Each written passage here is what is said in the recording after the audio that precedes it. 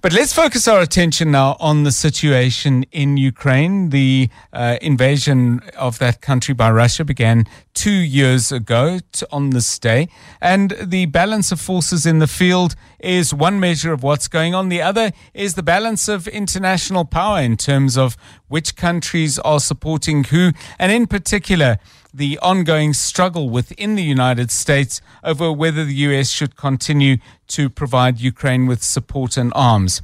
So where are we now? Let's get the views of my next guest. Professor Irina Filatova is a professor emeritus at the University of KwaZulu-Natal. And thank you, Professor, for your time on 702 Drive. Good afternoon to you. Oh, hello, John. So let's first of all talk about the position in the field. Most of what I've read or seen in TV news bulletins would suggest that militarily Russia is starting to gain some quite significant advantage. Is that broadly true, or is it too early to draw that conclusion? Well, from what I read, it is true. At the moment, Russia is a much stronger power than Ukraine. Yes. Because Ukraine needs everything, basically.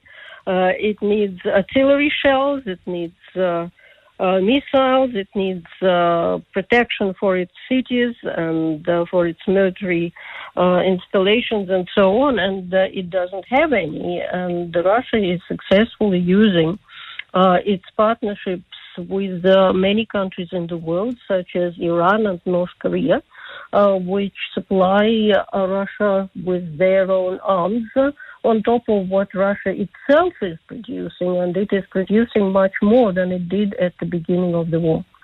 What are the costs to Russia of an economy being put on much more of a war footing than I would argue ever, perhaps since the Cold War and possibly since the Second World War?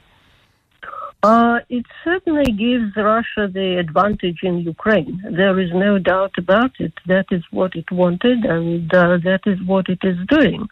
But yes, it is now a military economy, and gradually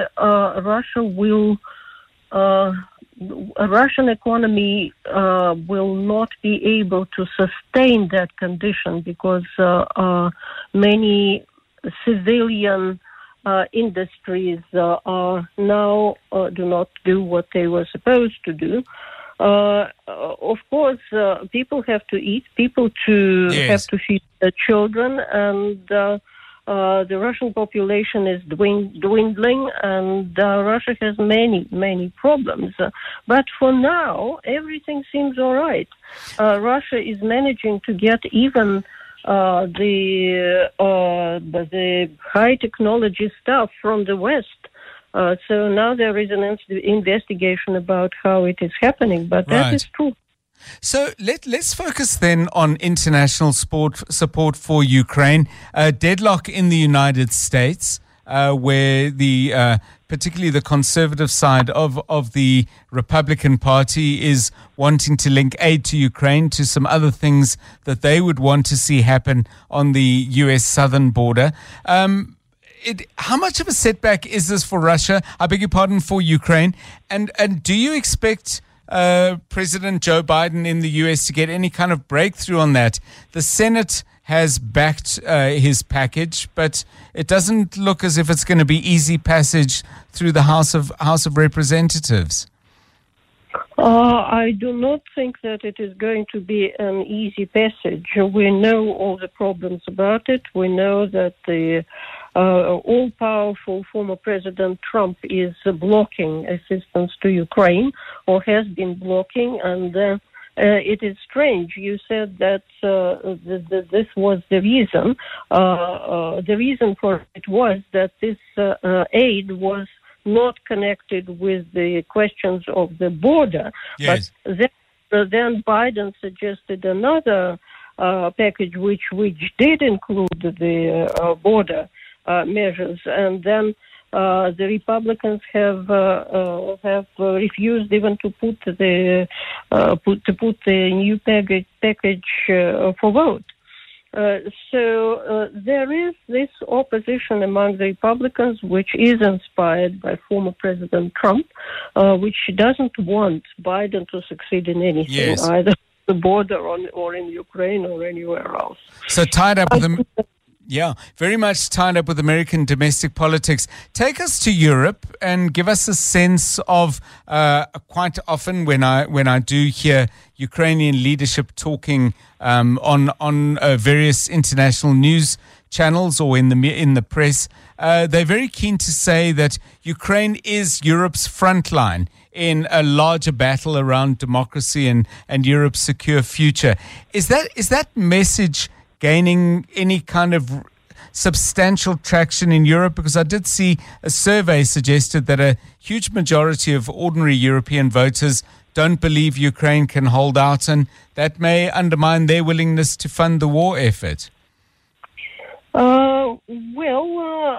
So far the Europeans supported Ukraine, but the forces which are against this support are growing. Yes. And they will not come from people who understand the dangers that the war presents to them. It comes from the people who think that Putin is doing the right thing, that Putin's policy is correct, that they are tired of the